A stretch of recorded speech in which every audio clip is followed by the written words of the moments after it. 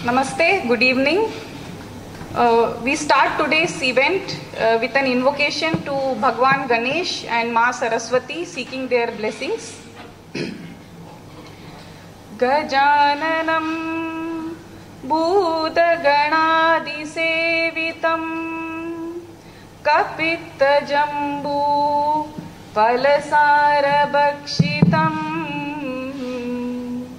Umasutam Sokavinasakaranam Namami Vigneshwara Padapankajam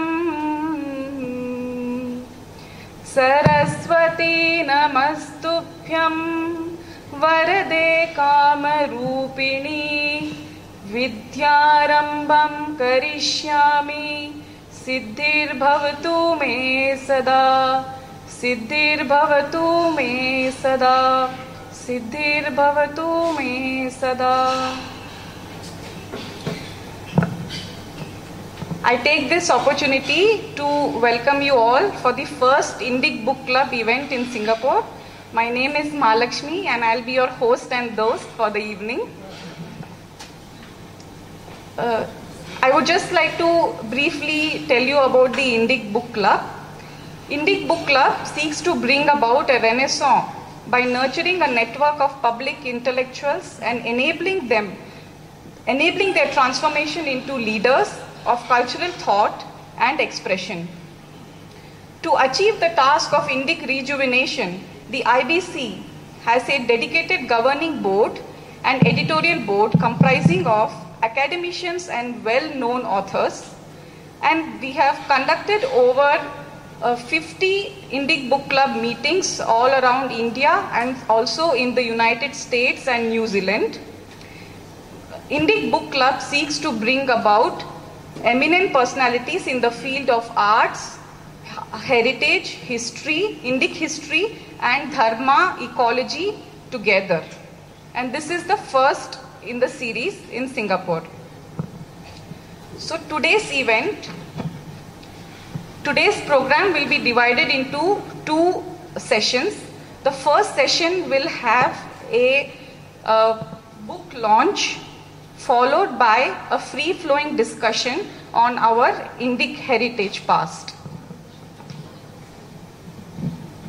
I would now like to invite Srimati Sahana Singh and Professor Makran Paranspe on stage. Srimati Singh is an engineer, writer and editor.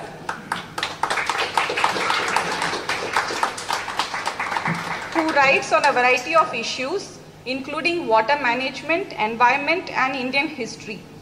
Her works have been published in Reader's Digest, Washington Post, Discovery Channel Asia among others, and she has won several awards for journalism.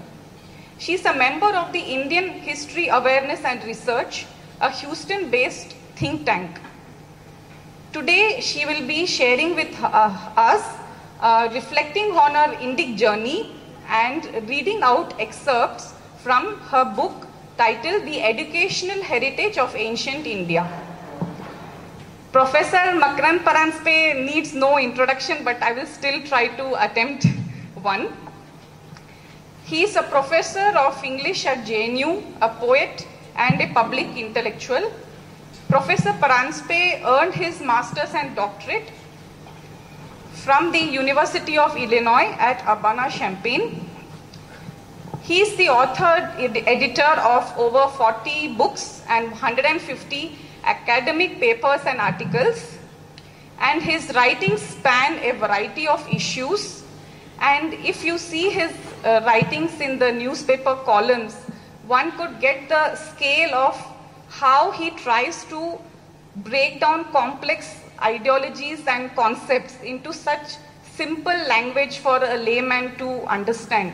And that is why he is my intellectual hero. I always say that every time I meet people, and I'm very happy that he's here with us today. Now I will hand over the floor to Sahana ji and Makran ji. Kindly. Hello. Yes. Hello. Thank you, Mahalakshmi. That was a glowing introduction. I hope everybody can hear me clearly. So, Namaste, Swagatam. It is very heartwarming for me to see a decent turnout for my book launch. First of all, I need to thank Indic Book Academy and Indic Book Club and Indic Academy for giving this platform to me and to authors like me. So, Shri Harikiran Vaglamani, thank you, sir, for this opportunity. And I'd also like to thank all the volunteers who have been working very hard for this event. A big thank you. So, and of course, it is an absolute privilege to have Dr. Makarand Paranjape to launch my book. So, Dr. Paranjape, I admire him not just for his intellectual achievements, but for the fact that he's very courageous and patient. So I remember that video of Dr. Paranjape that went viral. I think many of you would have seen that. And he is surrounded by a crowd of booing students in GNU. And he's explaining to them that they need to see both sides of the argument and they need to get their facts right. I mean, I would have run away from them at the sight of that kind of booing, but he was right there convincing the mob. Now, I don't know how much that mob understood of what you were saying, but that video certainly inspired a lot of us. So, yeah, the light, okay. I'm trying not to look at that light, yeah. So, Dr. Paranjape represents those teaching traditions. Can you hear me? Yeah. So, to me, you represent those teaching traditions of ancient India that my book writes about, or what I've written about is about professors like Dr. Paranjape.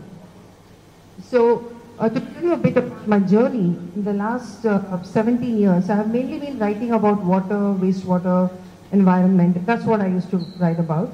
And I've been to many conferences, water conferences around the world.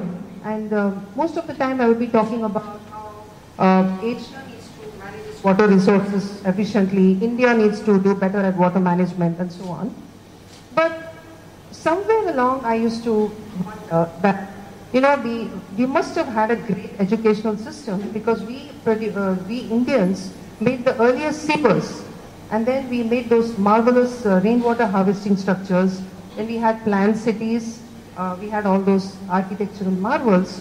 So I thought there must have been an educational system which has probably fallen apart. So that was there at the back of my mind. I used to be interested in history more or less, but until 2000, there was a kind of mindset that I had. I used to believe everything that I had studied in school, all the history books, whatever they said. I thought that's cast in stone because anything which is printed, I thought a lot of due diligence goes into it and verification, cross-verification before it goes into print. So I used to believe in the Aryan invasion theory. Aryans brought all the good things that India has. And then much later I thought the British God gave us a modern education system, they gave us railways, they gave us printing press, electricity and so on. That's the way I thought it was. And then in 2000, that's when I met Dr. N.S. Rajaram. So he was a childhood friend of my mother. And he introduced me to the works that he had co-authored along with Dr. David Frawley. And then those books simply unleashed a new way of looking at our past. So then I realized that most of the things that I thought were facts were actually based on very flimsy evidence on assumptions by just one guy or maybe two guys, and that had become fact. And then there was a lot of misinterpretation of Sanskrit texts that I came to know of. And there were words like Arya, Dasa, you know, they had been totally misinterpreted. So, so that set me on my journey, and then I read books by Dr. Subhash Kak, Dr. Nikhil Ganino, Rajiv Malhotra, and other eminent intellectuals. But I still thought that history books need to be written by PhDs in history or social studies. I never imagined that I would write a book on history. Then came a time when I realized that the PhDs in, not very clear, too much of echo. So then I realized that the PhDs in social studies were a part of the problem. So, and then another life-changing event was when we moved to the US about 5 years ago. So there were a couple of triggers which made me start writing with an Indic perspective. So the first thing was that article which appeared in New York Times, and that article was an obnoxious article which said that India's sanitation problem and the problem of open defecation was caused by scriptures. The scriptures of the Hindu scriptures had led to this problem of sanitation. And I was absolutely shocked because these shastras of ours, they talk about shaucha, purity, and here they were being linked to just the opposite. So that was one trigger. And then the other one was the textbook that my daughter had in school, history textbook in US. And that, it had very little on India, and whatever it had was all about, how India was some kind of an inegalitarian hell, where there is oppression of upper caste, the lower caste being oppressed by the upper caste, and men oppressing women, all kinds of oppression going around. And this was presented in sharp contrast to the modern Western societies which were moving towards egalitarianism. That was the picture presented. So, so then I was thinking, okay, I need to write about this. I also need to write. And that's when I met a group of intellectuals in Houston, members of Indian History Awareness and Research, brilliant people who just, it was such a joy to have met them, Dr. Raj Vedam, Subrato Gangopadhyay, Sharat Menon, many others. And then we discussed and debated, mulled and mused, and slowly the Eurocentric filters that I had started coming off, that I realized that I came to know that dharma is not religion, murti puja is not idol worship, and so on. So then we, as we talked, then the ideas came along, and then I said, I'm going to write a book on the educational heritage. So can I tell them a little bit about my book? Okay. Okay. So my book takes you to a time when India was the educational capital of the world. So it was a time when the whole country was covered with universities from top to bottom, left to right, everywhere. And I had only heard about Nalanda and Takshashila when I started researching. But then I came to know that there were scores of forest universities, the temple universities, then viharas, agraharas, mathas, I mean a variety of educational institutes. And so when a student finished basic education, there were a plethora of institutes to choose, depending on whether he or she wanted to study the Vedas or the logic, maybe shipbuilding, music, anything. There were institutes all over the land, and they used to travel. I was astonished to find that there were so many professors who had traveled from the south to the north, from the east to the west. There was a lot of mobility among both the professors and the students. And I learned that there was a rush to gain an education in India. So people came, they came by ship, they came walking, they crossed mountains. They took so much trouble just to gain admission in the top universities of India. And some of them almost lost their lives. For example, Fahia talks about what he went through to get admission in Nalanda. And then the students came from China, from West Asia, from Indonesia, Japan, Korea. Basically, whichever part of the world was civilized at that time wanted to send its top students to study in India. So that was India at that time. And then I was absolutely fascinated by the debating traditions of ancient India. So I came to know that the quality of debate. So the kings used to hold debate tournaments, and debate was a part of the studies in most of the universities. So you had to be a good debater if you wanted to pass with honors. And the quality of debate was such that you had to be thorough with your opponent's point of view. So a good debater was, if you read all the books where the Tarka Shastra, the other books on debate and logic. So they tell you about how a good debater needs to be able to argue from his opponent's point of view first. before he can take him on in a debate, which means he has to read all the books written by the opponent, he has to completely understand it, and then only he has the right to go and debate with him. That was the kind of culture.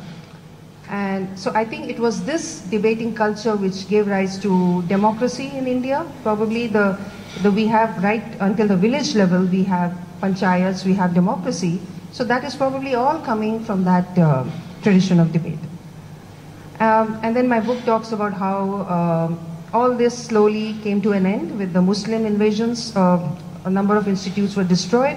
This was followed by the British rule, which again did away with the basic schooling system which was in place. It was one of the finest basic schooling system that we had, if you read about how it was in Dharampal's book, The Beautiful Tree.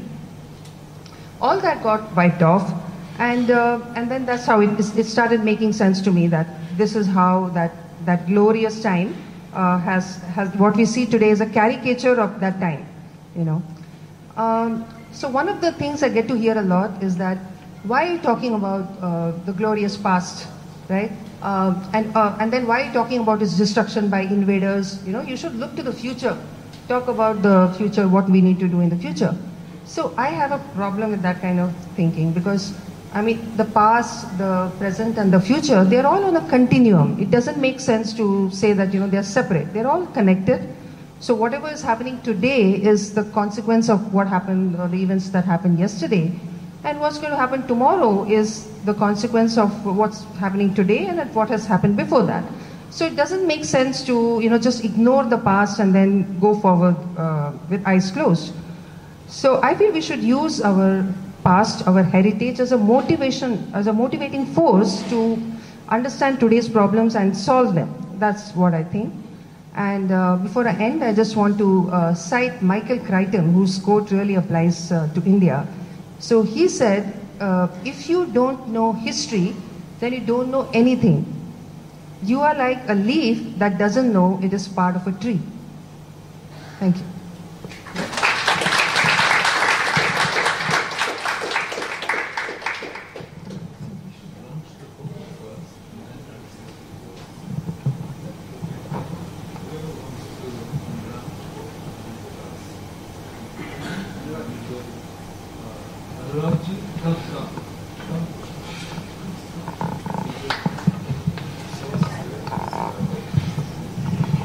So we are now going to formally launch this wonderful book, after which I will say a few words about it. And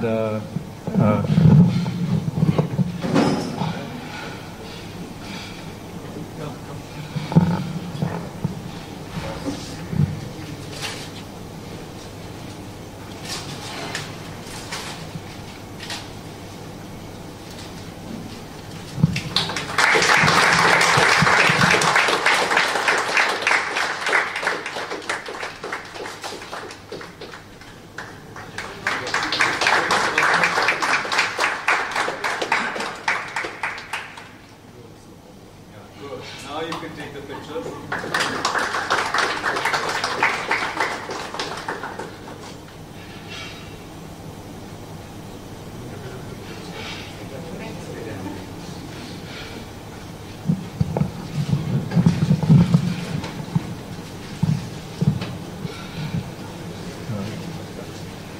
So thank you, Shana ji, and thank you all for giving me this opportunity to come here and participate in the launch of this wonderful book. I'm going to tell you a little bit about the book in a moment, but before that, I want to thank Anurag ji and also congratulate the moving spirit behind the Indic Book Club, Hari Kiran Vadlamani ji, who's standing there, and he is one of the most,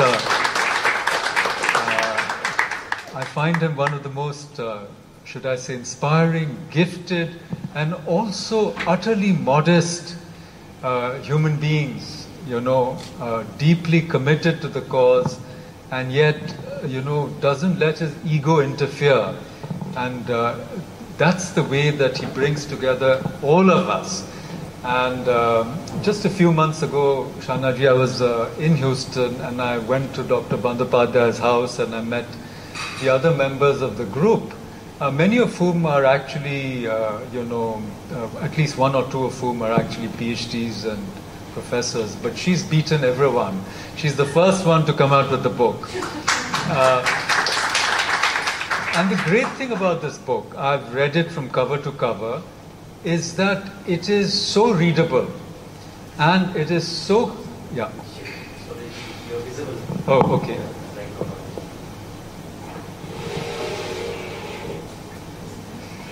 So just as you heard her speak, the book is also very direct, it's extremely readable, and it is deeply informative.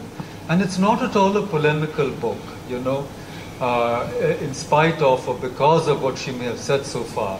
There's no overt attempt to try and make a political or an ideological claim in this book. It's more of a corrective. And it's the kind of book that everyone will benefit from reading, because we have the bits and pieces. Everybody's heard of Nalanda, but we see it as a one-off thing. We haven't actually come to understand India as a knowledge society, which it was for 2,000 or 3,000 years. And it's only when you read books like this that you begin to see a network of institutionalized promotion of knowledge, which is what we need to understand. Despite the many kingdoms, or despite the waxing and waning contours of empires, the fact of the matter was that India was a cultural, social, intellectual, and civilizational territory which was deeply interconnected, and scholars and knowledge seekers from all over the world flocked to India, and also from India went to different parts of this subcontinental entity. And I think this book documents that.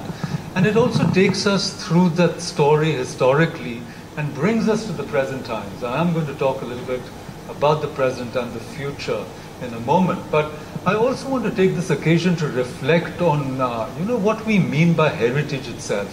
Somehow, as soon as this book sort of came into my hands, suddenly I'm sort of, it's like heritage is sort of seeking me out wherever I go. It's sort of popping up in unusual places. I was in Kuala Lumpur before I came here, and there is an Indian person there who has a huge plot of land, about an acre, right in the heart of the city, in the heart of KL Central, and he wants to use a portion of this to start an India Heritage Center. And he wants to tell these stories of the different groups and communities and people speaking different languages, following different professions from different parts of the subcontinent who came to this part of the world. But he wants to start the story way back, around the Sangam times, And these are stories that haven't been properly told, for instance. So what I'm trying to say is that there's suddenly this huge interest in heritage and what it really means. And I was, as I said, just thinking about this casually, not in a systematic fashion. And we all know that the word heritage simply means what we pass on and what we've inherited, right?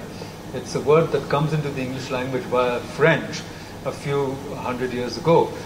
But I was also deeply interested to see how it has these opposing meanings and dimensions, which is what I want to talk about for a couple of minutes before coming back to this book. You see, on the one hand, our heritage is a species heritage.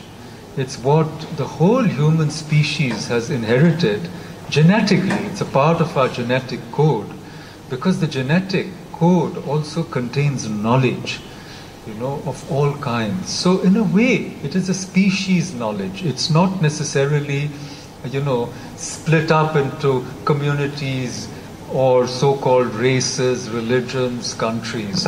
And this is something you get if you look at it from a broader perspective, from the scientific perspective. Even if you read a book like The Selfish Gene by Dawkins, Richard Dawkins, how there is this impulse to pass on things from one generation to another, which was taken, there's an interesting take on this in a film called Lucy, which stars Scarlett Johansson, if you've seen the film. where she in the end becomes a disk, a pen drive, but that's a funny part of it. But so you see, there is this impulse to pass things on the one hand, but how do you then explain the impulse to destroy everything, So there is the other side to this, and if you even look at a good dictionary, one of the meanings of the word heritage is actually the covenant of the chosen people. So heritage really means the chosen people, with their God, with that monotheistic or monothetical God. And this explains the impulse of in some sense, destroying things which do not fit into that paradigm, And this is what I'm trying to say, that if you think about modern ideas of heritage, they've all come to us from the West, including the UNESCO's quite laudatory, I must say, a project of saving world heritage through identifying these monuments. But please remember what's really happening. First you destroy something, and then you preserve it. So only those things which are worth preserving, which actually your ancestors have destroyed, if you understand what I'm trying to say. So there is an impulse to destroy, and then there's the modern impulse to try to preserve. So in a sense, the destruction is the prelude to the preservation. And so many cultures, communities, races even, all over the world were destroyed when they came in contact with other groups of people, systematically. And then some of these people got modernized and woke up and said, you know what, we shouldn't be destroying everything. And then they preserved. And in a sense, so to speak, reverse 180-degree turn, the secularized, you might say globalized, secularized modernity, what it then did is use precisely that colonial past to actually take things from all parts of the world and bring them to the West, which is going to sort of nicely segue to what Anuragji does in a few minutes. But you'll see that the heritage of different parts of the destroyed parts of the world is now available only in the museums in the metropolitan centers, of the so-called first world. So you see, so this is the paradox. So in other words, on the one hand, heritage means the impulse to pass on something, but it also seems to mean a very strong impulse to destroy everything that doesn't somehow meet the approval, either theological or ideological, because, as I said, one kind of heritage destroyers were fueled or justified or legitimated by theology, but another kind by ideology. That's why you had the Great Leap Forward, the Cultural Revolution, where everything was destroyed, So theology and ideology are the great destroyers of heritage on the one hand, okay? Now, where does that put us? Us meaning Indic people. Because, you see, we have living heritage. So this is the difference between those who want to preserve what's already been destroyed. But what about our heritage which is living? And in that sense, we should re-theorize heritage in terms of, the transmissions that go on every day. Of course, everyone has living heritage, don't misunderstand me. But for us, when we've not had the destructive impulse, and we've had the conservative impulse in some sense, our whole approach to our heritage is different. And therefore, now I'm going to come back to the book, because I think that if, India as a knowledge society has been, and even today I did some studies or research on this matter, and, the so-called third world, so many thousands of people have been educated in India, through ICCR and other fellowships, a story which hasn't been properly told. And this is, in a very interesting sense, the obverse of the so-called elite in India who've all been educated abroad. So, what's happened to us in India today, that our education system, higher education, has been systematically undermined, if not destroyed. All we do is politics, especially in humanities and social sciences, so that our best students go abroad and pay sometimes, especially at the undergrad level, to be educated abroad. So we have created a system where we are exporting, in a sense, our most talented youngsters. And instead of, energizing India and making it a knowledge hub where we can actually, offer quality education at a fraction of the cost. We are doing just the opposite, So this is where a book like this becomes important, because if you know that you've been a knowledge hub and you want to do it again, at least you need that sense of self-confidence and the stories. I'll just give you one more example. How many manuscripts do we have in India?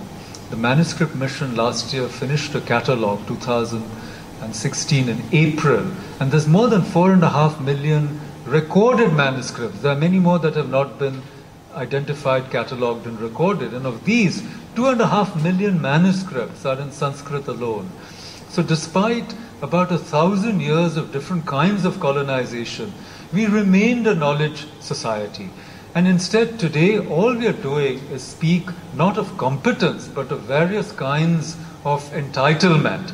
And instead of building at the base of the pyramid a system and an ecosystem where everyone has a chance to learn, we deny most people that chance. And then later, at the top of the system, we tinker and try to compensate and thereby actually, force a number of people to go out and pay very high fees and lose our foreign exchange.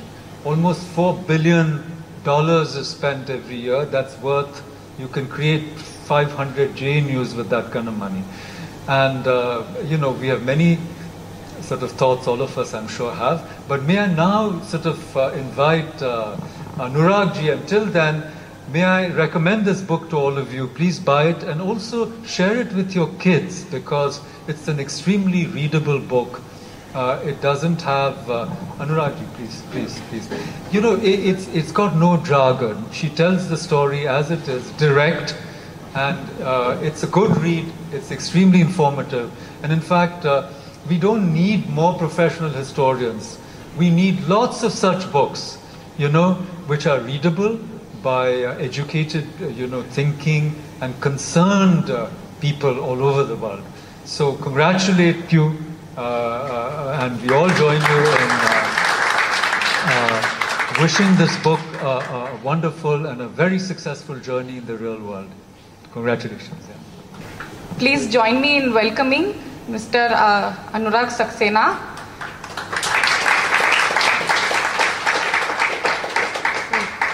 Anurag ji is a heritage activist and runs the India Pride project, of which you will see some glimpses right now, that works on bringing back stolen Indian heritage. And he is passionate about Indian heritage and culinary history, and has published articles in the Economic Times, Sunday Guardian, among others, and has been featured on BBC, Doordarshan, and among everything, Man's World. So,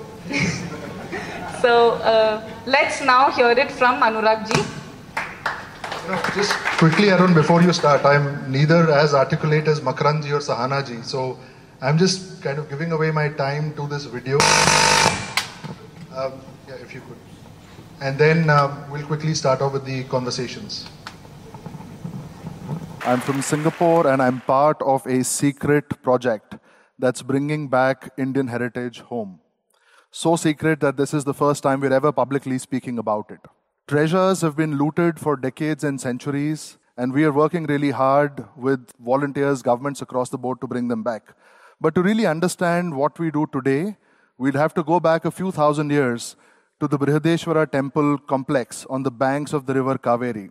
Now, this was built by Rajaraja Chola, one of India's biggest dynasties, and it was so cool back in its day. Not just did it employ priests, but it employed dancers, scholars, authors, philosophers, what have you. In a way, it was kind of like the ink talks of its time. Yeah. The temple was so amazing that in 1954, when the Indian government issued a 1,000 rupee note, they put a picture of the temple on it. This is how parts of the complex look today. The gods lay in ruins, and dogs walk around where people like you and me should. But why did this happen? The reason is really simple.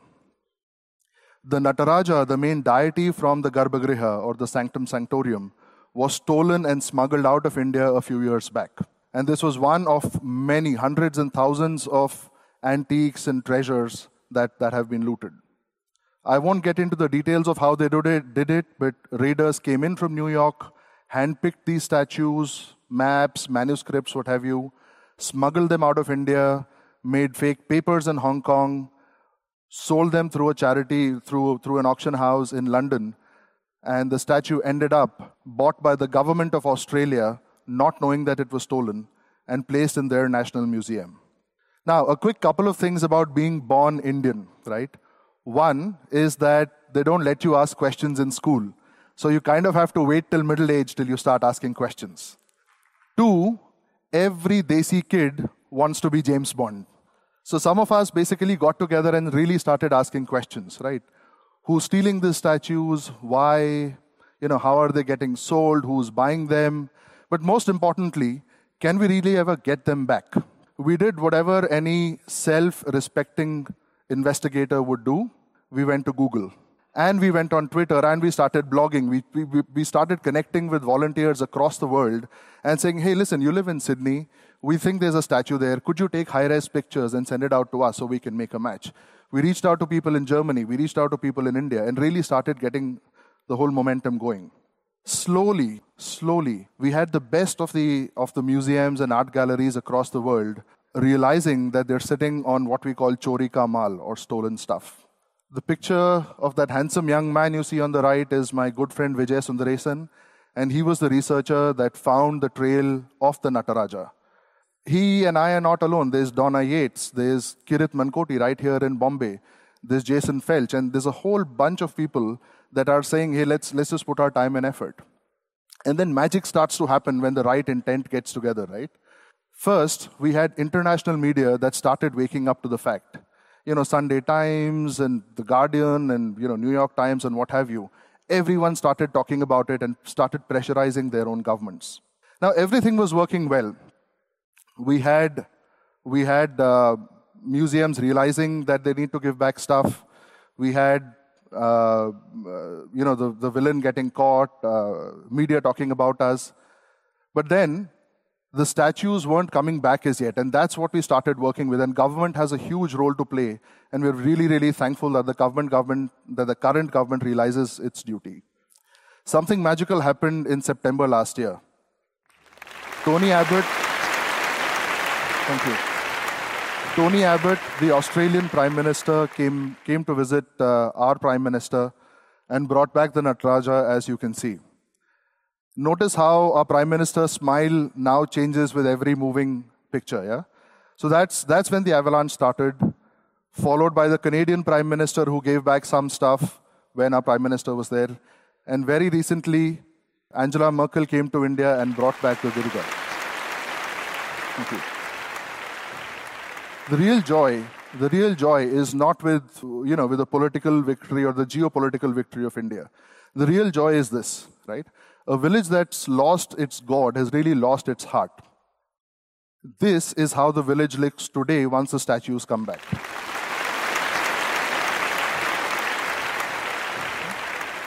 Now, this is just a drop. Where are we now? 200 plus statues. There's 70,000 that are out there. We don't know when we'll get them, when we'll not. With help, we will. And it's not just a volume game. Just in terms of value, here is one raid made in New York on one art dealer, and they had caught $100 million worth of antiques. Just so you know how big the game is. Now, for centuries, we've seen the destruction of culture. The Nazis did it to Jewish art. There are religious wars taking place all over the world. People are going at it with hammers and chisels and tongs and destroying it as a part of a cultural conquest. When hammers and tongs are not enough, they just drop bombs and destroy heritage. What's different about us in India here is this. We're not losing our heritage to either terrorists or to conquerors. We're losing it to our own people who are doing it for plain, simple greed, nothing else. The question you all have to ask yourself today is, are you willing to just sit by and let this happen? Thank you.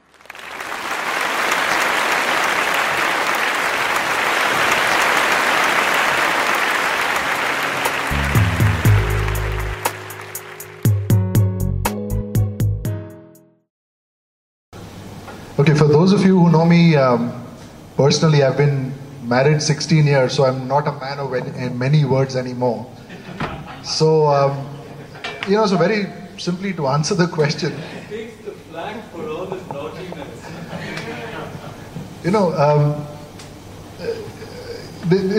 There's a very interesting background to this. So like with Sahana ji, I grew up, so I'm an ICSC product. So a lot of my current value system and ideology is almost post-education. So a lot of my education happened after I got out of college and B school and CA and all of that. And one of the things that intrigued me all the time was I first moved out of India in 1998. Why is it that we are not able to take care of, a 1,000-year-old fort the way a 50-year-old building is being respected or well maintained or whatever in the US? And that kind of question kind of egged me for a long time, which brought me to the subject of heritage recovery, etc., which for me is important because these are gifts from our ancestors, right? I mean, so let me ask this question. How many of us have a photo frame in their house of their parents or children? How many of us don't? Right? So there's one person in this audience or two. Clearly you all remember what your parents look like. Clearly you all remember what your children look like. Why would you then need an image? Why? Because it's remnant of a point in time or a memory that you want to cherish. And most of our artifacts were like that. Unfortunately, what was happening in India for a very long time is you had a whole bunch of academic researchers that were only whining about the fact that artifacts have gotten stolen. Oh, this is from my village in Tamil Nadu. This is from my taluk in Bihar, blah, blah, blah. Why is the government not doing anything? Why is the culture ministry so lackadaisical? ASI sucks. And, so essentially they were being Kejriwals within their own domains. I am cool. Why? Because I have the ability to write a letter to the editor and say something else is broken. So that's when we started the whole India Pride project and said, listen, enough of research, enough of, whining, bitching, what have you. Let's actually figure out a way to get these back. And it's been quite an interesting journey. I think, Sahana ji comes at the whole issue from a very cerebral point of view. I was just having a discussion with the gentleman from Hindi Society, why we opted for our kids to learn Hindi, because it's about continuity. It's the same thing with Indian heritage. There's a slightly different angle right now, which I don't want to spend too much time on. I'm not sure if many of you know that heritage is now one of the revenue sources for ISIS and Daesh, which is the most recent emerging angle. So like ISIS deals in narcotics, like they deal in sex slaves, they also deal in stolen heritage, which is now making this particular subject catch traction in India much more than I would have wanted. So more power. But yeah, hopefully many of you can join our journeys. But yeah, that's pretty much, I guess, the introduction for the project. Well, so like Makaranji said, we originally wanted to have a three-way discussion and at some point invite the audience. Given the theme of today, we'd like it to be much more interactive. 3 or 4 things you might want to talk about.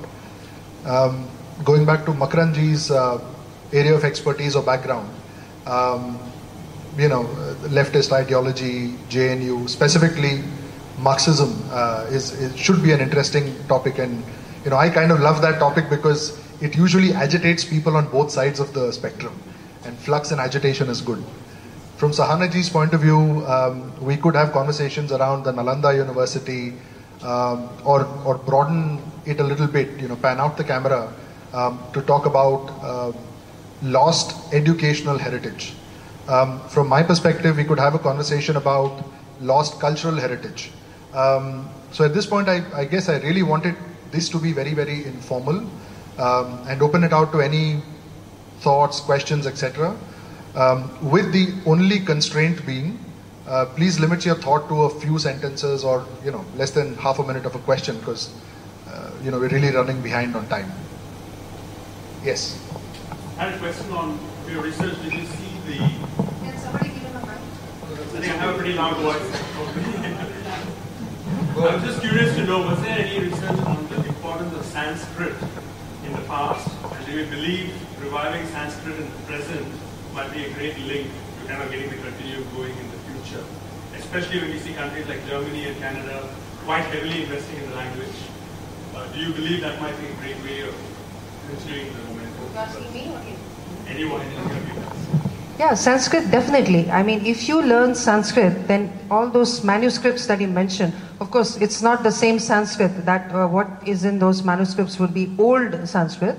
But learning Sanskrit would enable you tremendously to understand the ethos of that time. And many of the words will actually tell you about how the society was at that time.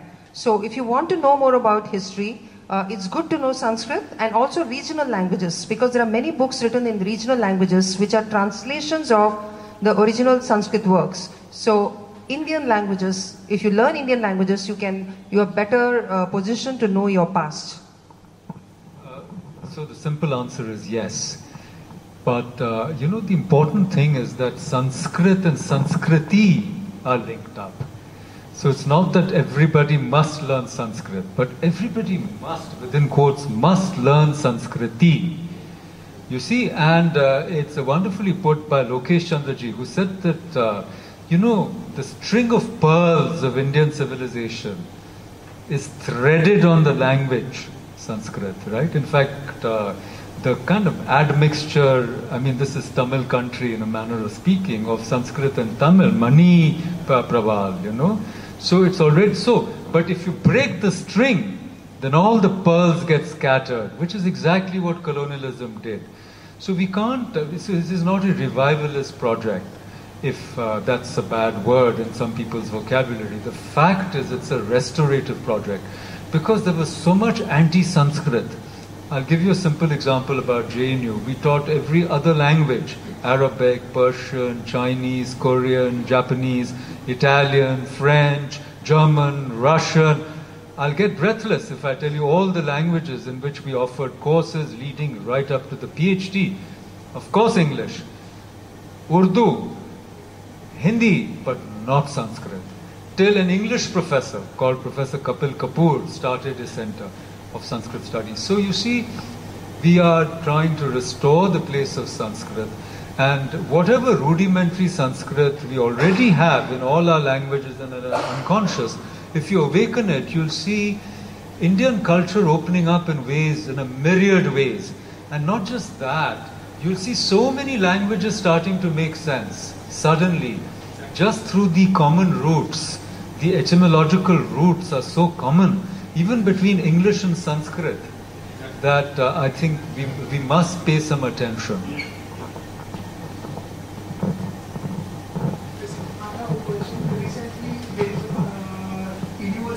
World University ranking was published, and in that noticed that our university ranking declining continuously.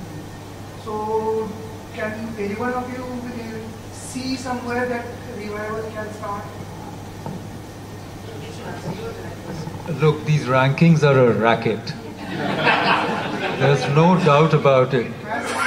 Yes, that's the second part of my response. It's a racket, but it's a meaningful racket, because that is how you get students, paying students. But we don't want paying students. In fact, so you see the paradox of India, that if you ramp up what you have, people will pay. But rankings don't matter to us, because, we're giving it away. And in fact, we are paying people to come and stay in places like JNU. But so the Chinese know how to max this. So they just look at everything that's required and fill in the blanks. They include a certain number of foreign faculty, certain number of foreign students, certain number of papers published in refereed journals, all of those things. And they're gradually waking up to it. But we should also have these... so, in other words, before we try and hit the rankings and all of that, which we should first of all try and reform our education system. And who's going to bell the cat? Because it will involve many unpopular measures. But that is, we need to create should I say, narrative traction, a force, so that there is the political will, because that will only come when there is a huge demand in society, and middle class people will have to speak up. And we are all divided along community and caste lines, so much so that everyone wants to be more backward than the other. Yeah, and even very forward and powerful communities. I don't need to name them, but you know who they are. You know, in Haryana, that side of India, Haryana, Rajasthan, in Maharashtra, and in Gujarat, these are dominant communities, want to be included in the backward lists so that they continue to maintain their privileges. So we need to really think about what kind of society we want to create and what we mean by distributive justice. Why should the current generation be punished for the sins of their ancestors and so forth, if at all those narratives of oppression and appeasement are what our dominant culture is really about? Or are we going to create narratives of competence and capability and different should I say encouragements and not entitlements, So we have to think very deeply, and unfortunately our leadership, regardless of whichever party you espouse, they don't want to go there. It's like opening up a can of worms. Can I just add, a totally tangential point to all of this, based on a real story from the time my wife and I were dating. So she went. So the Times of India took out a ranking in 2001, which ranked her alma mater, which is IIM Ahmedabad, as the second best B school in Gujarat. Right. The first was Nirma Institute of Management. Right. So it's very interesting. So, people who are in the scene know how pointless these rankings are. And very recently I was having a conversation, and some of you were there, with Professor Vaidyanathan, who's now running a program on managing rural economics and rural marketing, India Unink. And he was talking about how there are companies like Parag Dairy and Syntex and what have you, who are refusing to hire from the bigger B school and B schools and hire only from programs that teach what it is to sell in India or to do business in India. So I think increasingly people that really know how things work are beginning to realize that rankings are essentially a managed exercise. And hopefully the percentage of people that fall for this kind of a narrative, that Shanghai University Tsinghua is at number 1 and IITs are nowhere on the list. That narrative I can already see it dying, because people are taking decisions outside of one data point, which is what Times of India says or QS says or whatever. So there are two concurrent facts. There are two concurrent issues to be recognized. One is the rankings could be a racket, as Makaran put it. But we also know the state of the education system in the country, so we can't be living in denial about it. So I think we need to recognize the fact that, so as she put it in his book, heritage has to be a spur for reforms, but we can't dismiss the rankings as rackets and say and continue with what we have been doing, which obviously we see. Otherwise, why would the students be voting with their feet and money and leaving the country, right? So. On the theme of Sanskrit, it is quite ironic that in 1900, the University of Tokyo introduced Sanskrit and Kavi. Kavi is the language that predated Javanese. So, as Sanskrit is to the Indian languages, Kavi is to the languages of Indonesia. So, the University of Tokyo introduced the study of Sanskrit and Kavi into its curriculum. And it makes total sense for India to do the same. Essentially, Kavi is Indian heritage or Indic heritage writ large in Southeast Asia, whether it's Malay or Thai. The sister of the king of Thailand is a Sanskrit scholar. She's a tremendous Sanskrit scholar.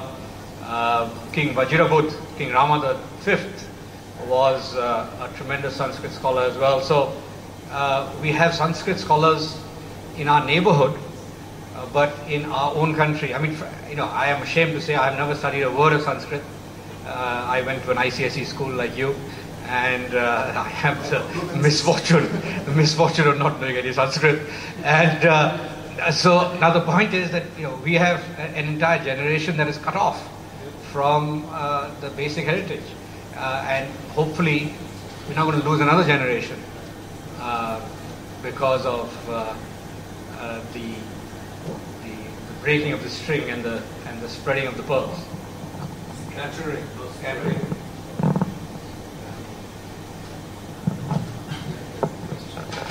Yes, sir.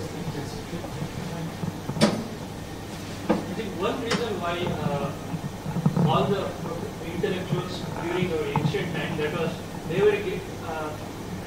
mainly they flourished because they had Rajashray, meaning the kings were, the funding was there. Yes. Nowadays you see that if you want to do research on Sanskrit, or if you want to use from our scriptures, if you take some technological thing and want to publish or do something, I don't think there is so much of funding which is available nowadays. So like all of you are doing something to that end. So how you manage funding, and is there any possibility that government, government actively pushes for this? I'm sorry to disagree with you, but funding is not a problem at all in India, anywhere in India, first of all. And secondly, dealing with the government is like the kiss of death. It's the poison chalice, And honestly, because there's not enough smart people who can think through things, and whatever they take up, it's done in a very ham-handed way. See, even the way Sanskrit is taught is so ineffective. It's really taught like a dead language, and this is what I want to come back to. We have to deal with living heritage, not dead heritage. And so we have to rethink so many things. And even in terms of these ranking issues, the fact is that, so there's an international, so to speak, racket, and then there's a domestic racket. So there are these two intertwining rackets. And now what do we do? Like the government says, okay, let's set up our own, and which is the top university? IISc. Indian Institute of Science is not a university. It only teaches science and engineering. So no. Deemed or doomed is a different matter. It's not doomed. But all I'm trying to say is it's not a university. A university is an issue. You can call it a science and technology institute. In fact, the IITs are not universities. And I told the man who was in charge of this, I said, set up two different, lists. Yeah, don't mix it up. You have to understand a university is a place where all subjects are taught. Not only science, I asked the really top people in government, the ministers, saying, look, what are you doing, about humanities and social studies and all these other areas, languages? He says, yes, in IITs and engineering colleges, we are insisting that they do it. So you see, their whole approach is that it is only technical education which is a model of education. It is only engineering institutions which have to be encouraged, and their great achievement is to allow a hostel address to register a startup. Well, wonderful. But if people don't know languages, and you need deep knowledge of languages, that's when the whole culture opens up. And today we no longer know. Forget about Sanskrit. We don't know our mother tongues properly. Not at all. In fact, even people who have great pride in their languages, like the Bengalis, we have one sitting here, their children cannot read Bankim or Tagore. They say it's Sadhu Bhasha. We don't understand. So we are becoming illiterate. And I'm sorry to say that we don't know English. Yeah, there are 100 million Indians who have some knowledge of English.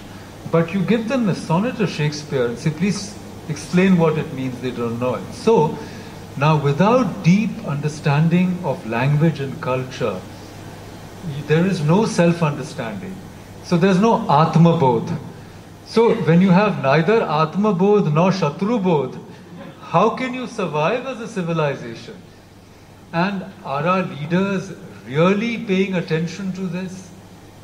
No, they have other priorities. They think that if you fix the economy, if you fix the security, army and all, you're going to get a great, country. No. Only, yes too. But you have to think in an integral fashion. Because all aspects of society have to flourish. So I often tell my friends, yes, there's a Hindu resurgence, but is there a Hindu renaissance? I'm not sure. We had one in the 19th century, a truncated one. Some even call it a slaves renaissance because we were colonized. We are not colonized. This is our chance. And that's one reason why I'm supporting all these civil society initiatives. Because it's not the government, it's only when all of us take initiative. And as he said, not complain in newspapers and ask somebody else to do things. Swaraj is when we participate in our own amelioration and not wait for the government to do it.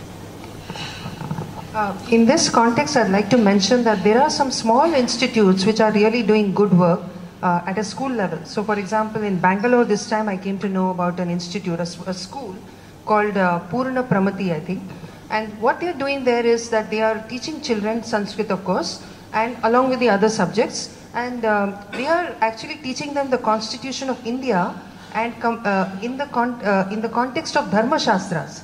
So they are telling them about how what is there in the Dharma Shastras, and then telling them, comparing it with what is in the Constitution. So there are these little institutes coming up, and I want to see more of them. Before maybe there's another question, but I just want to add a footnote.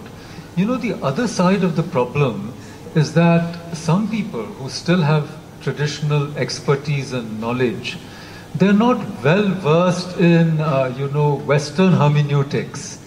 So they don't know how to counter somebody like, say, Sheldon Pollock. So, in other words, we need not just bi and multilingualism, but we need competence in the modern world to understand which is not easy because, this modern world is based on a huge knowledge base which was acquired painstakingly since the Renaissance by the West, right? So I'm only saying that the challenge before us is really immense because we have to know ourselves, but we have to also know the other well. And now we know neither.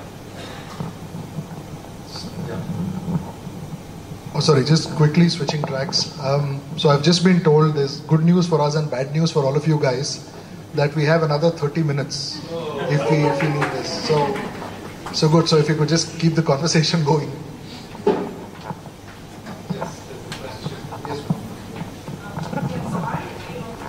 I just think as we as a privileged, literate and educated breed, and having stemmed from this understanding a bit of our past, should be taking progressive steps too, right? And there's plenty of money amongst the expat Indian community, and there's also plenty of intent now because they themselves want their children to be embedded into the Indic past. And there's also a lot of technology available today. And so let's say we were able to develop a corpus of money and we were able to get that plot of land, a certain plot of land, and we were able to establish a beautiful school and a university that embeds into it the history and the heritage of our past in the context of today's contemporary times. What would such a school and university be in its modus operandi? I will repeat the question a bit. I think it's a fantastic question and really links up with one of the topics that was suggested about the new Nalanda, though that's not how it was framed. But in other words, how do we connect this educational heritage of India, which Sahanaji has written so eloquently and persuasively about, with what we can do in the future? And again, I'm afraid that the thinking about what needs to be done isn't really up to scratch. Yeah. So, in other words, it's all slapdash. So one idea is to revive the old Nalanda. And let me tell you, it can't be done. I'll tell you why. Because that Nalanda depended on a different system of patronage, a different social structure, a different notion of what was worth knowing, it existed in a different world. And we all lament how, the story goes that Bakhtiyar Khilji with 12 horsemen destroyed Nalanda, or 17, the number varies, but it's equally ridiculous, Now the question remains, why didn't all these learned monks know that this was happening? Because they should have learned that hundreds of things were destroyed in Afghanistan, even further west. And so the destruction of Nalanda in the 13th century, before that, Delhi had been destroyed. So what were they doing? Were they dreaming? So you see that it's not worth reviving for two reasons. One is the world has changed, but also that by the time it was destroyed, it wasn't really what it was at one time, which is people would come in from everywhere to learn. Because you see, what I'm trying to say is that knowledge which is not practical knowledge, ultimately, which doesn't even know how to defend itself or what its threats are, even knowledge about the other. How many books do you have where people have studied the Sharia or the Quran in Sanskrit or in Pali? None, as far as I know. Hardly any deep engagement with the other. So what I'm trying to say is that we have to rethink this.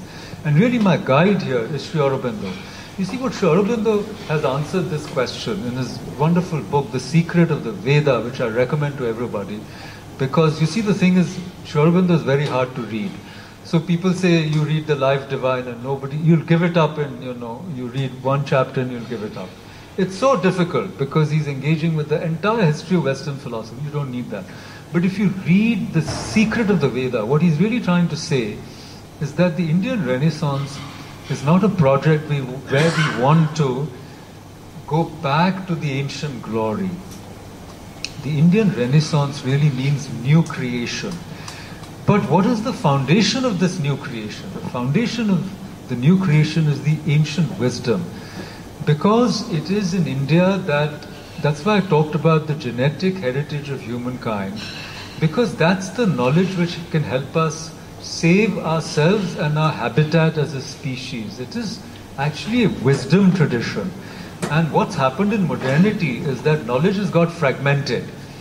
So what we are really looking for, the new Nalanda will have to, in some ways, show a competence in understanding what happened in the past, not only in our land, but in all the lands. And as we've heard, you see, all of this was interconnected. India, China, the so-called Indo-China belt, and further up to the west, traces of which are lost. But, there are enough signs that the ancient Hindus and the Greeks were in dialogue. In fact, there's such similarity philosophically in the schools, and the speculations.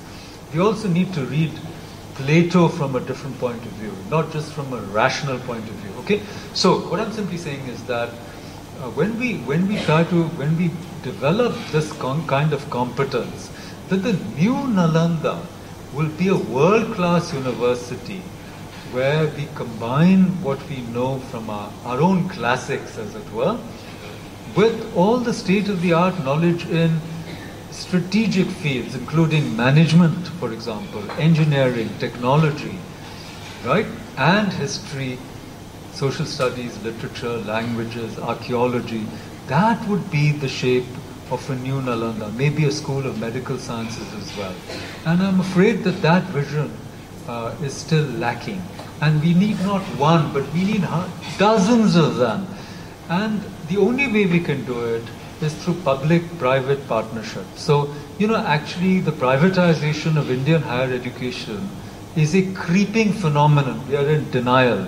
It's not properly regulated, and there are all kinds of outfits and operators, and so rather than, letting this in through the back door, we should do it properly, legitimately, have bodies which monitor and accredite these, institutions, and actually scrap the ones which are phony and fake and taking people for a ride, and then also make our public institutions, government institutions accountable.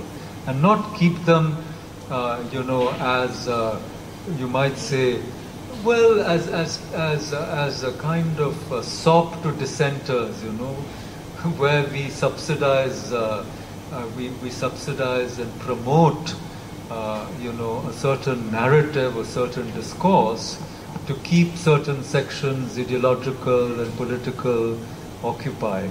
We should end such systems of entitlement and patronage and ask these people to earn their own keep, which can mean raising fees. JNU fees are 20 rupees a month. You can't buy a cup of tea for 20 rupees outside JNU. In JNU, it's still 3 rupees, Everything is subsidized. So, and the same people who complain have paid 4 and 5,000 rupees a month as fees in school. They come to JNU. And then if you say raise the fees from 20 rupees to 2,000 rupees, they'll try and shut the university, they'll have a strike. So we'll have to bite the bullet. And IITs raise the fees, IIMs raise the fees, and at the same time, anybody who passes the exam, who has the capacity to learn, should get a loan, should get... So, we have to rethink and change everything, and especially primary education. Nobody has thought enough about it.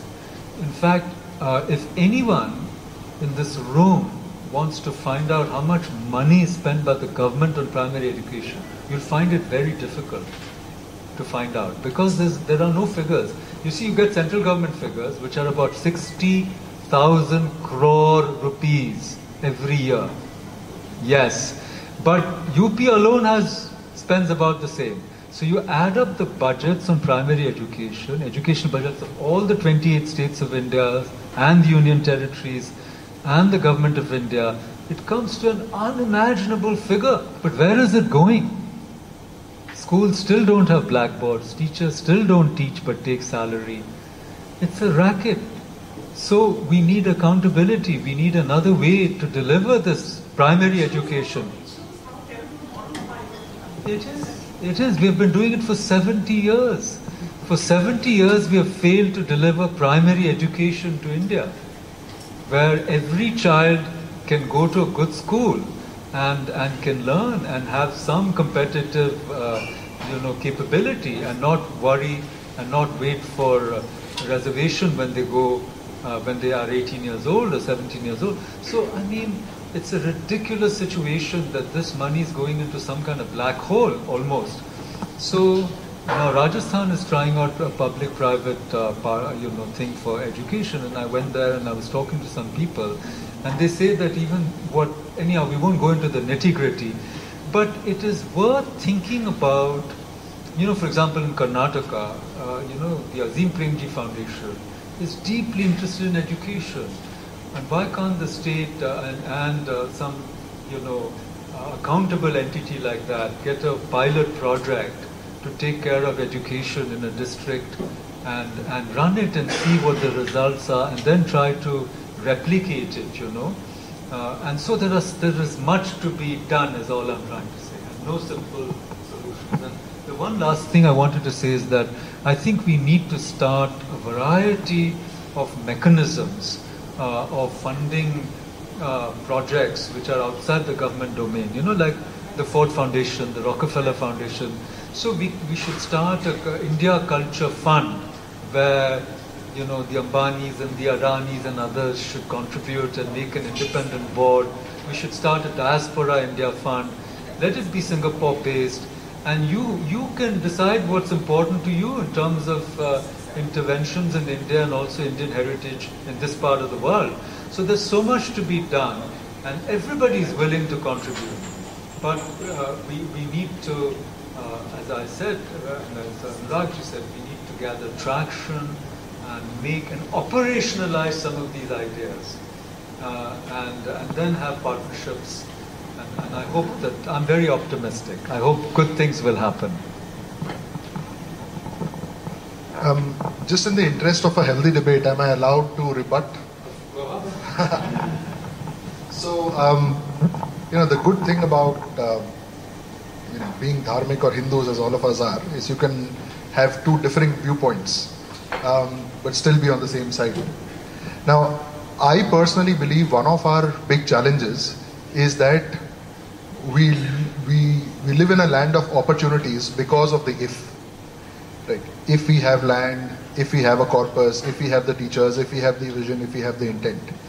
Now, because we are chasing a dream which has not been obtained for 70 years, we miss out on a lot else that could be done. And it is not being done because it's not big enough, cool enough, if I could say sexy enough. So therefore, what I say in all my talks is think small. It's contrarian, but think small. Think in terms of what change you want to see and do whatever you can to bring that change about. Professor Asher here figured that, the whole, pension reform process in India was beyond repair. He said, okay, I'm going to talk about it, I'm going to write about it, and there's loads of empirical research, there's loads of work he's done. Van here keeps publishing a lot of papers and content around how India's economy should be run from a macro perspective. It doesn't matter whether Urijit Patel will read it or not and call him to thank him for it, right? He figures he needs to do something for it and he's doing it. Upadhyay ji is sitting there. I mean, he runs an organization here that teaches Hindi to 4,000 children, right? So he wasn't waiting for that, land and school and permissions and whatever. But so I think there's something to be said about the final solution, not in the context of the Nazi meaning or whatever. There's something to be said about an ideal state and getting there, and there's also something to be said about taking ownership to bring about whatever you think needs to happen. Because one of the negative spirals I see a lot of Indians going down, and I think the whole the whole Kejriwal in India against corruption thing has legitimized it, is glorifying whining, right? So somebody who's willing to hit a like on Facebook or walk up with a candle to Jantar Mantar is considered to be a contributor and an activist, and that's kind of where it ends, right? I mean, to me, the real activist is somebody that you and I don't even know about, who's working in an interior village in Riva and making sure that 23 children go to school because their fathers were killed by, there's a Dr. Khandekar, you should Google him up, right? He funds 23 children going to school because their parents were killed by Naxalites. To me, that's a bigger hero than, not Javadekar ji specifically, than an HRD minister, as an example. Right? So, there's Ramya as well, sorry, yeah. So, sorry, I didn't want this to be a very gender, yeah, but, Ramya is again a great example, right? So, I think, so I take a very different view here, which is we should be thinking small, we should be thinking action, rather than kind of vision, and that's something that will really change the country from the grassroots. I was expecting a really serious disagreement, but there is none. There is none, because you can do both. You can do micro and macro. No, but the really important thing, what he said, is that activism is not just going out and protesting. Because that is how, in fact, this morning in the New York Times, I was reading about this, the leading African American writer today. His name is Coates, Tuhiti Coates. I mean, yeah. So that they said, many people said, you're not an activist. But what is activism? So I think you're absolutely right that just going out and being, anti-government or anti-state or anti-Narmada or anti-this or anti-that is not the only kind of activism. There's a whole constructive activism that we have to highlight. That's number one. And I think I completely agree. Take ownership for something, make a change, make a difference. But I'm not saying you should wait, but I'm saying that, the scale of the challenge is so enormous that the thinking that needs to go in should be commensurate with that challenge. So we have to do all kinds of things. That's what I'm saying. So there are two things that I talk about, which is, first is the intermedial hermeneutics, which is that you always, try and not polarize, but you try to find a way from reductive extremes. But the intermediality, which can also be remedial, right, is only the first step. The next step is integrational or integrative hermeneutics. That is a way of interpreting the world or understanding the world or exploring the world or analyzing the world, which can bring in knowledge from multiple domains in order to make a difference. Because the problems of our world today are too complex, and they're not national or regional or linguistic or communal. They're all linked up. And I'll just end by saying that, look, to apply your micro thinking. Now here's a book called The Educational Heritage of Ancient India. Why shouldn't we trigger a series? Maybe Sahana ji herself can write the next book.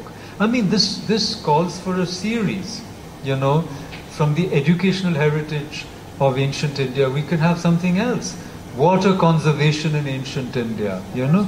Things like, because that's, you're talking about water. But, I mean, we need a bunch of such books.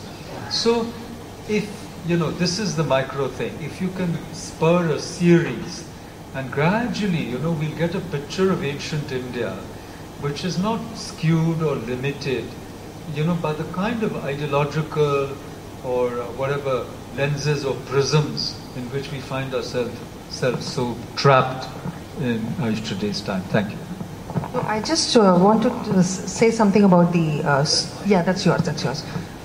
So with IR, we were reviewing the textbooks of Telangana. Recently, we went through the class 6, 7, 8, 9 textbooks. And I think some of the problem starts right from school. So we were just looking at, you know, how these, what are these books telling about Indian history. But then we found many other interesting things which could be the reason for what India is like today. So the children are being, it was like a training manual for Maoists, you could say, or Naxalites, because the children really, because the children are told that, you know, the industrialists are making money, and then the workers are not are being, you know, the way it has been presented is that industry is bad. So that was an eye-opener. So we realized that children are all learning that, you know, the government needs to provide everything to the people, health, all. We saw 6th, 7th, 8th and 9th that we have reviewed, and we have also made some suggestions, but I don't know if they'll be adopted. But we have certainly started the debate. There's a big debate going on right now after we sent our recommendations. So the thing is that, you know, the children are taught that the industries all over the country, they are actually exploiting people. And so the examples given us here is an industry, and this is what's happening. It's spoiling the environment, it is harming the people, and yet we have these industries. So the child will go away thinking that, you know, the industries are bad. Yeah, some money comes from somewhere, and then it's given out to everybody as doles. So our textbooks are a big part of the problem, and probably are causing the situation. Absolutely. You know, just a footnote on Twitter, there was a whole thing about a textbook in Karnataka where they said the starvation in India is because of yajnas. You see, because you're putting in ghee and maybe a little bit of rice or whatever the ahuti is. Can you imagine now that, okay, it's wow because it's ridiculous, but apart from that, you see the way it works, since I'm a teacher, then there'll be a question, how did starvation in India start? And the right answer will be because of the yajnas. And that is the worst. So when somebody says, with the Telangana textbook, they'll say, you know, what is the cause for poverty in India? Then the student will have to write, industrialization is the cause. So I'm saying that is the bigger problem. It's not the wrong things in the textbooks, but then how they get reinforced and how the marks get linked up. So again, there should be textbook auditing committees, and I know in Delhi there are people, Vipulji is involved in one of them. But also what we should do is use digital media to put out all kinds of information. Yeah. So, you know, what I'm saying is the kids, I'm saying that we should have multiple sources of knowledge, not just these so-called authoritative and inauthentic textbooks. Sir. So, I'll take a couple of minutes to segue into a slightly different topics which ties in with what Sahana ji just said about, Naxalism and the view that's percolated into our education system. So one of the things that's been really disturbing me lately is probably your student Kanhaiya Kumar. Nobody's listening to him anymore. Don't worry about it. Right. So the It's supposed to be the alternative to Narendra Modi. Can you believe it? Absolutely. What delusions of grandeur. And it's those delusions that I'm coming to. So what is it that a guy like Sitaram Yechuri can hold on to a parliamentary seat and be a flag bearer of anything despite not having done an honest day's of work in his life? And I kind of kept tracking back, like with Sanskrit you say go to the root. So I went back to kind of the roots, the root which is Karl Marx himself. Karl Marx, and found out a few things which just blew the heck out of me, right? One was Karl, and I just want you to think about the guy's personal value system. The guy did not attend his father's funeral because he was called for a talk at the university. So university invited him for a talk. His father didn't time his death too well. And then he says, look, my father's gone anyway, so I might as well just get my 20 minutes time here. Karl Marx had 6 children. He let 3 of his children die, Francesca, Guido and Eduardo, because he felt he should not spend money hospitalizing them.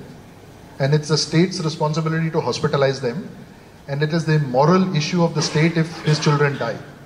So 3 out of his 6 children died there. 3 daughters grew up. 1 died because of a drug overdose, 1 committed suicide, and the last died mysteriously. Now here's the most fancy part. Karl Marx in his life never ever visited a factory or a mill or a mine. So here's a champion for workers' rights who's a pure theorist, who has no other idea, who has no first-hand experience or whatever. Right? And then you look at, say, Sitaram Yechuri and say, all he's doing is he's kind of following his idol. Right? And it's very interesting, Karl Marx is... Well, that's another question. An interviewer asked Karl Marx's mother, what do you think of his new book, Capital? And Karl Marx's mother she said that, I wish Karl would accumulate some capital instead of just talking about it. Right? And that's your mother who's supposed to love you unconditionally. And when these guys become heroes for essentially people that decide everything from policy to educational content to everything, as a nation, India has a lot to worry about. So I think we need to wind up. So last 2 small questions, because you've had your hands raised. And so Maha first, and then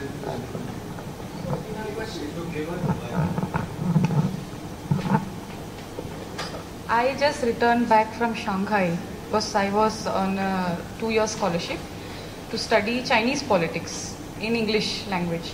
And it was very interesting that the teachers who would teach Chinese political system or say Chinese international politics, in the Chinese international politics, the security and the strategy aspect, would start right from Confucius to Mencius, the statecraft, and they also used to teach us that 36 stratagems and how they are being used even today in the army. So I saw a kind of narrative, and because some of the teachers who taught us were Western, like from the West. So I realized that since China is growing, their narrative is also changing. Because the people who created their narrative before were the Europeans and the people in the United States. And now you see a Chinese version of inward-looking version of their history, which is coming out, which is being taught to us in mainstream. Now I see a parallel because I'm a student of comparative politics. So I study China and India. And I see that everybody is now talking about India's growth. So India is growing economically. But the nagging question in my head is always, what about the narrative that India has lost? That as India grows, will we be able to get our narrative back like the way China has been able to get. And here I feel that it's a defeated purpose when you have the social sciences. See, because I studied in IIT Madras, I studied in TISS. All these are, younger brothers of JNU. To say, because that's because all the teachers come in from JNU and they're put in these places, the same thing. So when you're having the same kind of Western knowledge production taught you in social sciences, how are you going to create history, sociology, economics from the Indian perspective is something I wanted to know. As India is growing, how will we change this narrative about ourselves? It's a very big question. So maybe, yeah, I think so. Yeah, it's a very big question. I'll try and give a brief answer once we take the other questions. Yes, only. Sorry, anybody. You can speak from there. In particular about education methodology. For example, Nalanda and Takshashila, students used to sit on the floor, even if it is a graduate program or whatever program it is. I'm a chess coach. 90% of my classes I take on the floor. I make the students sit in Padmasana and I take. Chess coach. Chess. I teach chess. So, like that, for example, if needed, if some children's oscillation is too much, I make them do Surya Namaskara or Trataka, some kind of practices. So, my question to you is, what methodologies can we take from our Samskriti or from our past and implement? Maybe in the schools we cannot implement this, but at our home or in our surroundings, what can we take and implement, please? Yes, sir.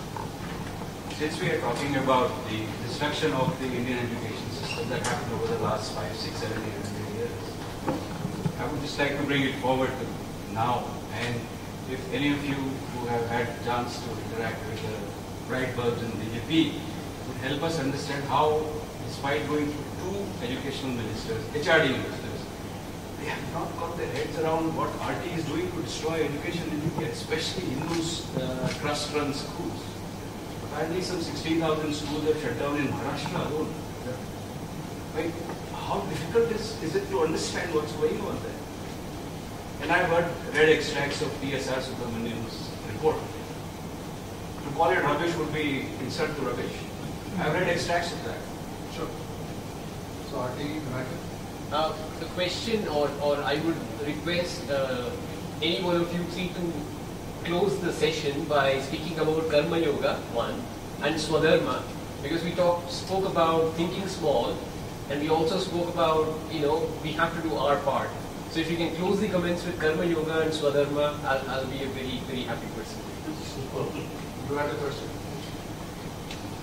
Okay, so quickly just to summarize, Maha here had a question about comparative histories and how narratives are viewed from a very local lens in China and a very Western lens in India. Muraliji had a question about using ancient practices in everyday living and in learning and so on and so forth, and if we do see the values there. In our case, I can personally vouch for what he's taught our children.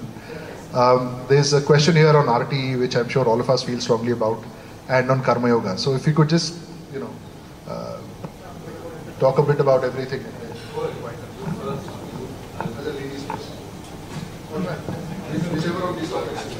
So about China, yes, China is ahead of the game. So they know that they need to integrate their past and the present and be competitive. How to go about it. So we have to learn from them, right?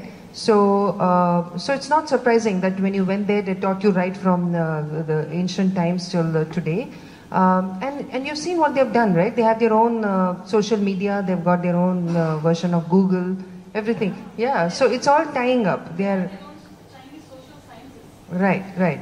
So that's what we have only just now woken up to all this, and now we are trying to bring back those lost narratives.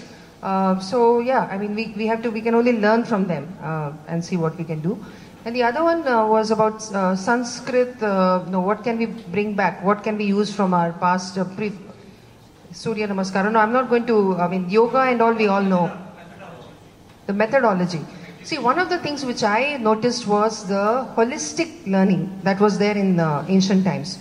So you see, when I see that there was no separate subject called environmental management, water treatment, no. It was all a part of every subject. So whether it was chemistry, whether it was engineering, whatever subject was taught in those days, took care of the environment. It was already conditioned into the students. So like today, we have to go and separately study environmental management. Whereas in those days, if they were teaching a subject, they would make sure that nature is also taken into consideration. The flora and the fauna, the people, everything. It was a very holistic way of learning and teaching in those days. I think that we need to bring back if we can. But of course, in those days, I think language was very important. So as important as science was language. So people were well versed in a couple of languages, and then they would also be good in mathematics and other subjects. That also we need to bring back. Today, you see in India, for example, if it's an IIT, it's going to focus mainly on technology, on engineering, right? If it's St. Stephen's, then it's going to be more of humanities. That was not the case. So in olden times, if you see Nalanda, what we have to learn from Nalanda is the scale. There were like 8,500 students and 1,500 teachers. Just see the scale at that time. And it was very interdisciplinary. So since it's a huge campus and they're all studying different subjects and they're meeting every day, so they had a very interdisciplinary approach, which we don't have today. We're all in our silos where people are studying different subjects. They're not as interdisciplinary as those days. That's also something we could learn. No, I completely agree. In fact, but there are even subtler dimensions, because apparently the oldest recorded academy, historically recorded or datable, is traced back to the Chandogya Upanishad, where Aruni Uddalak and Shvetaketu, there's a famous dialogue. So he's the oldest recorded teacher in history, about 750 before the current era. And there were already academies. But we shouldn't forget that in that dialogue, he'd been to, and you have that example in your book as well, how he went and studied everywhere, and then the father said, look, what did you learn? But the point was also Atma Vidya. It's something we don't know what it is, how it is to be inculcated, why it is the highest value. And modernity has bracketed off that entire aspect of human aspiration, which is to find out not only who we are, where we come from, but what is the solution to the sort of unsolvable riddles of human existence, which include death, suffering, and violence, to name a few.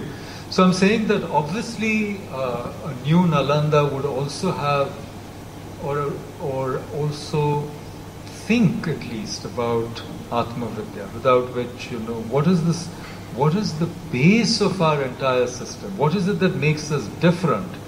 Anyhow, but we leave that aside. Now I'll come back to more mundane matters.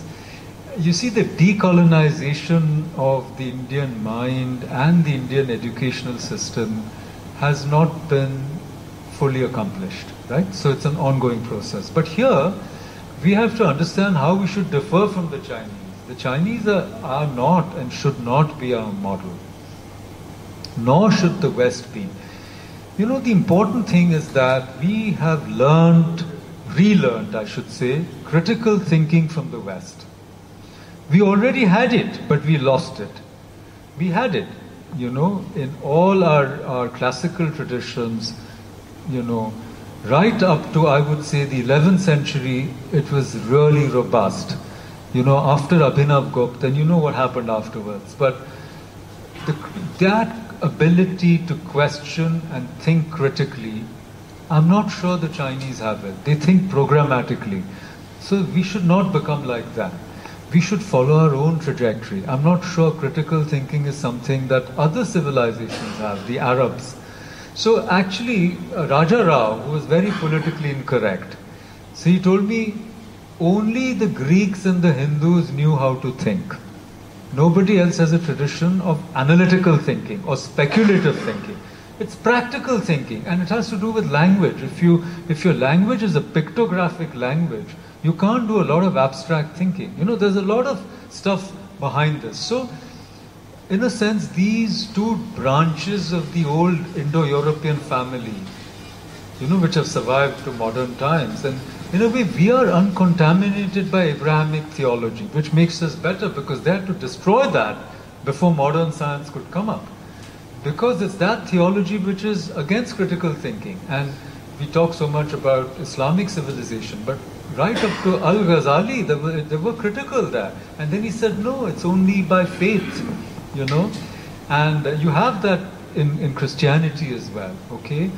That, they had critical thinking. They got some of it from the ancient Greeks, also from the Indians. But then after a while, there was a kind of closing of the mind.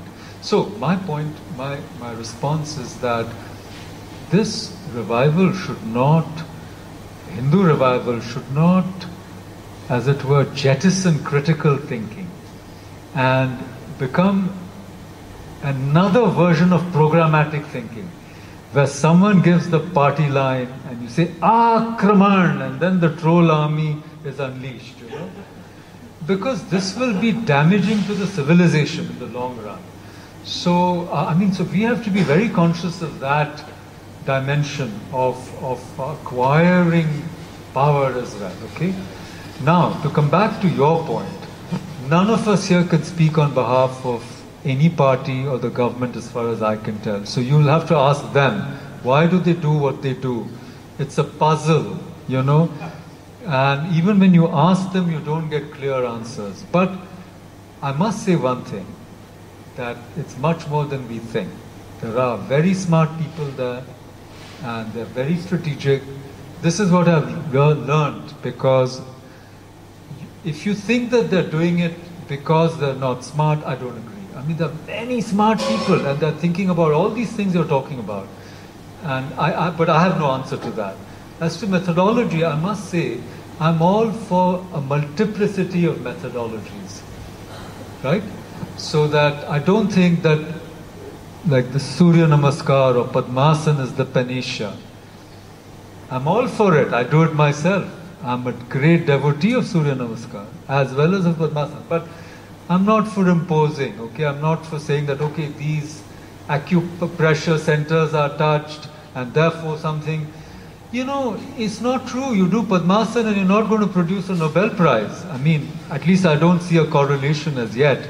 And many Nobel Prize winners haven't been unconscious Padmasana followers either. So I'm just making a point. Not that a Nobel Prize is the acme of human achievement either. I'm not saying that. But I'm saying, look, there are real achievements, and the cause and effect sometimes that we ascribe is very simplistic. So I'm saying that, like Gandhian. Being a Gandhian is not always wearing khadi and spinning, okay? That charkha was a symbol, and today khadi is subsidized. So, it's not khadi anymore, that's not self-sufficient and supporting. And most of it is not khadi, it's polyvastra, So these are the paradoxes of India. So we need multiple methodologies. And there was, and karma yoga. See, I must say one thing, Vinayakanji, that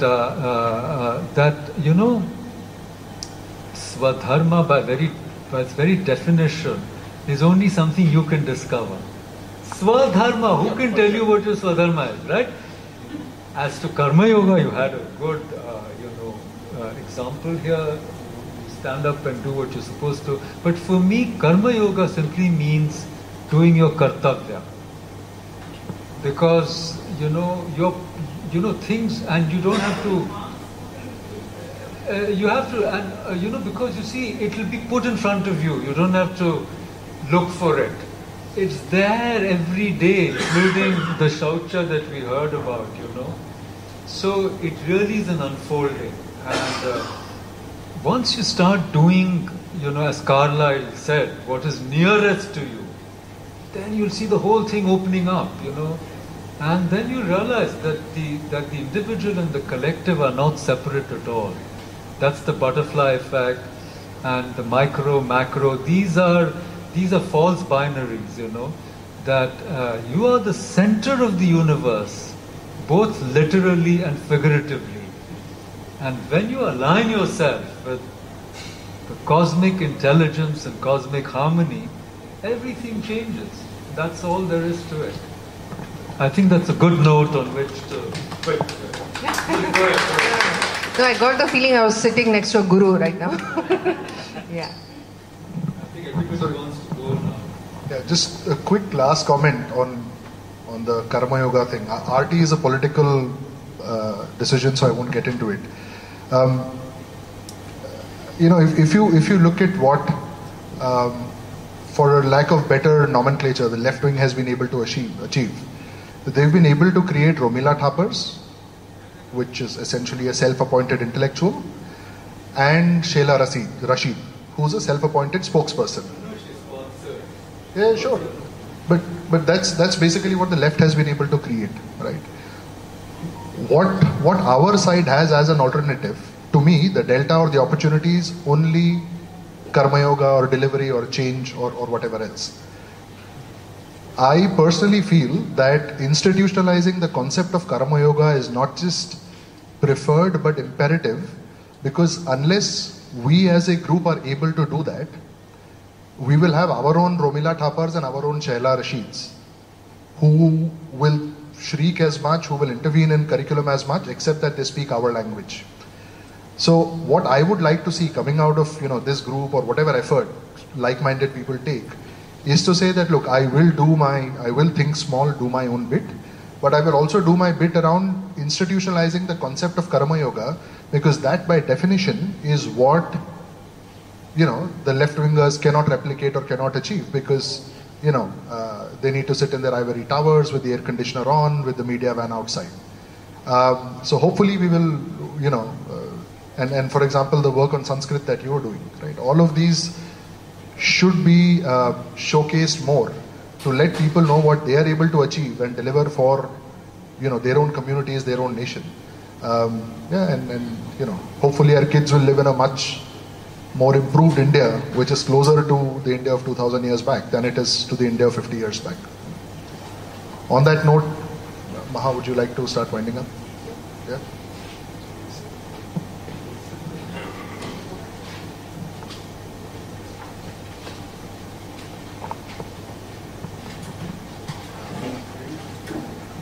I don't think I have anything more to add to this fascinating discussion, except that heritage, as we know, is not something that is nostalgia or something to be put in the shelf, but something which is living, and the knowledge, the acknowledgement of which needs to come back into our psyche and our ethos, so that we start living that kind of a life.